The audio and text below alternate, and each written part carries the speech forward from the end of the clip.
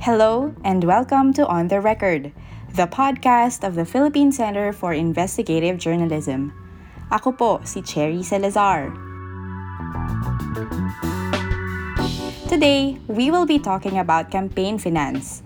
Ito yung pondong inilalaan ng mga kandidato sa kanilang pangangampanya tuwing eleksyon.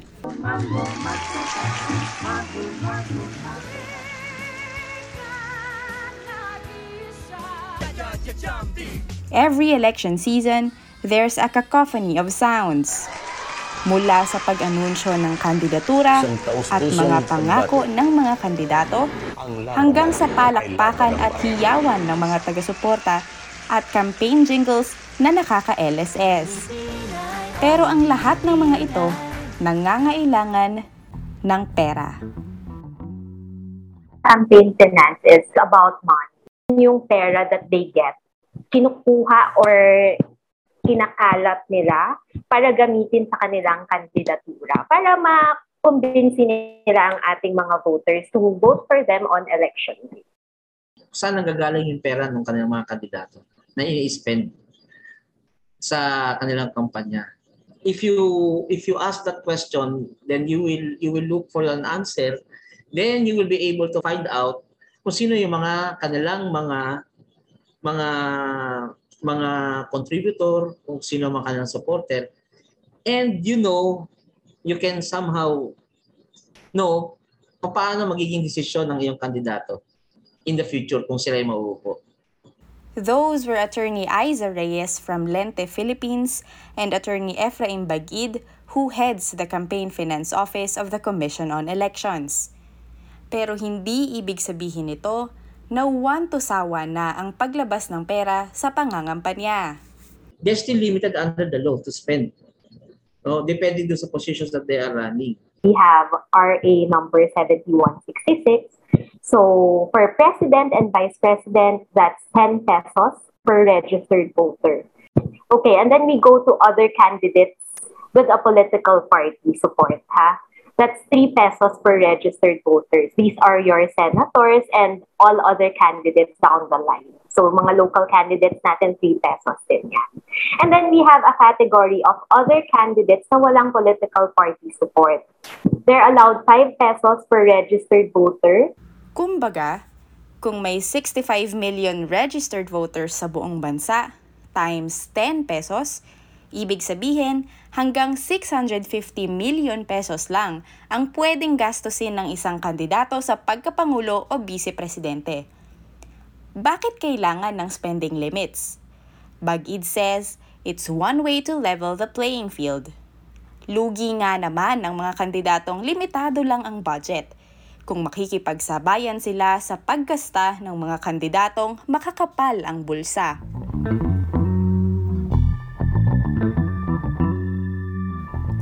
Para kay Reyes, maaaring hatiin ang issue ng campaign finance sa 4 na bahagi: contributions, expenditures, compliance, and enforcement. Yung number 1 aspect is yung contribution. Saan nanggagaling yung pera ng kandidato? It can be from private donors, pwedeng personal funds nila, nagkakaroon ng issue on abuse of or use of state resources kapag incumbent ka. Pero hindi lahat maaaring mag-donate o mag-contribute sa kampanya ng isang kandidato o political party. Pakinggan natin si Bagid. So sa batas may mga pinagbabawal tayo na mga sources ng campaign funds. So example lang among others under the law, syempre yung mga pondo nang gagaling sa foreigners, foreign corporations, sa foreign government. Ganon din yung mga pondo na nanggagaling sa mga individual or juridical entity na may mga kontrata sa gobyerno, bawal din yun. So, bakit ipinagbabawal ang mga ito? Kasi somehow parang makaka-impluwensya siya sa resulta ng eleksyon. Maliban doon, pati sa desisyon siguro nung nanalo. Magiging beholden siya doon sa mga patron niya o sa mga contributor niya. Lalong-lalo sa mga Pilipino na matalo ng utang na loob. Noong 2019, inamyendahan ang 38-year-old corporation code ng bansa. And under the revised law, local firms are now allowed to bankroll electoral campaigns. But how will this change things? With more sources of funds, ang kagandahan naman nito, at least, so kung ikaw wala kang kapera-pera, o you don't have that fund, magugulat ka na lang kung naniniwala ang isang korporasyon sa iyong advocacy. Hindi limitado ngayon. Unlike before na kapag halimbawa sa isang munisipyo, susuportahan ng rich na tao, kaya sendero, isang ganitong kandidato, patay na lahat yung mga ibang kandidato kasi no other sources of funding. Diba? Hindi na ako makapag-convey ng kanilang mga message, yung tamang message dito sa kanilang mga advocates. And then, second aspect of campaign finance would be the expenditures. Ano naman yung nilalabas nila sa kampanya? That's what they spend for television advertisements, radio advertisements sa provinces are big daw. And then also print.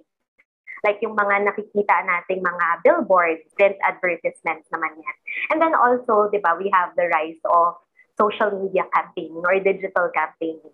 So, the ads that we see on social media, like Facebook, and then recently, it's been prevalent na rin or nakikita na natin siya ng madalas sa Twitter and TikTok.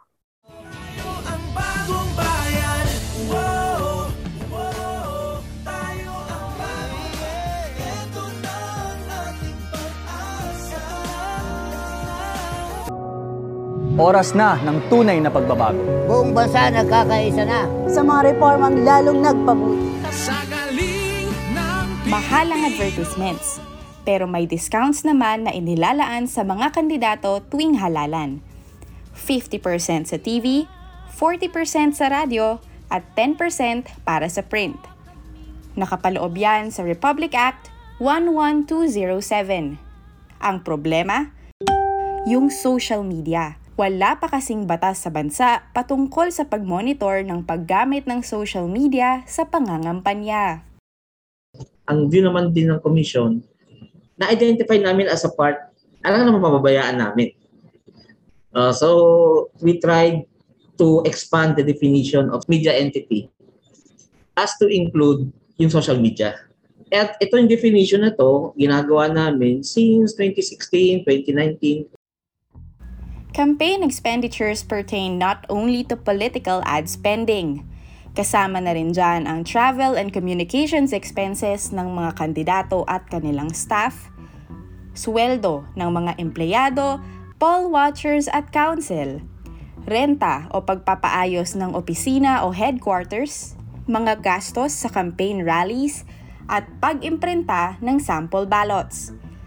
Sa madaling salita, lahat ng pumasok at lumabas na pera sa kampanya, kailangang i-file sa COMELEC sa tinatawag na Statement of Contributions and Expenditures o SOSE. Nakasulat sa SOSE ang iba't ibang detalye gaya ng mga pangalan ng nag-donate sa kampanya, magkano ang iniambag nila, at ano-ano ang mga pinaglaanan ng pera. Meron bang balanse? Meron bang hindi pa nababayaran? At ayon sa Republic Act 7166, ang SOSE ay dapat full, true, at itemized. Ibig sabihin, kumpleto, makatotohanan, at naka-breakdown. Once submitted, candidates are given by COMELEC a certificate of formal compliance. Patunay ito na nagpasa sila ng SOSE na tinanggap naman ng COMELEC official. Ang hindi pag-file ng SOSE at ang overspending o paggastos ng higit sa limitasyon ayon sa batas ay parehong violation sa campaign finance rules. Pakinggan natin ang paliwanag ni Bag-id. May mga punishment doon, both administrative and criminal.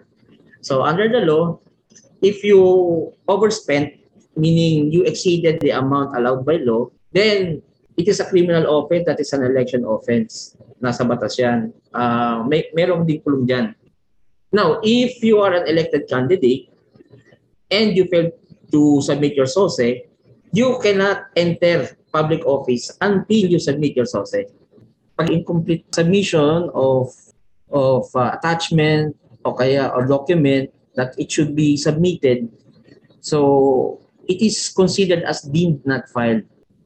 Kung first offense mo, administrative fine. Pero kung halimbawa, repeat offender ka na or ang habitual delinquent or you failed to file SOSE 2 or more than once, other than imposition of administrative fine, you will also be declared perpetual disqualified to hold public office.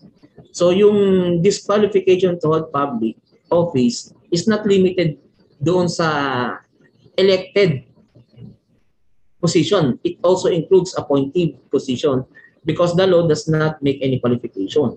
Ayon kay Bagid, mahigit 500 ng mga kandidato ang nakasuhan simula noong mabuo ang Campaign Finance Office sa COMELEC noong 2012.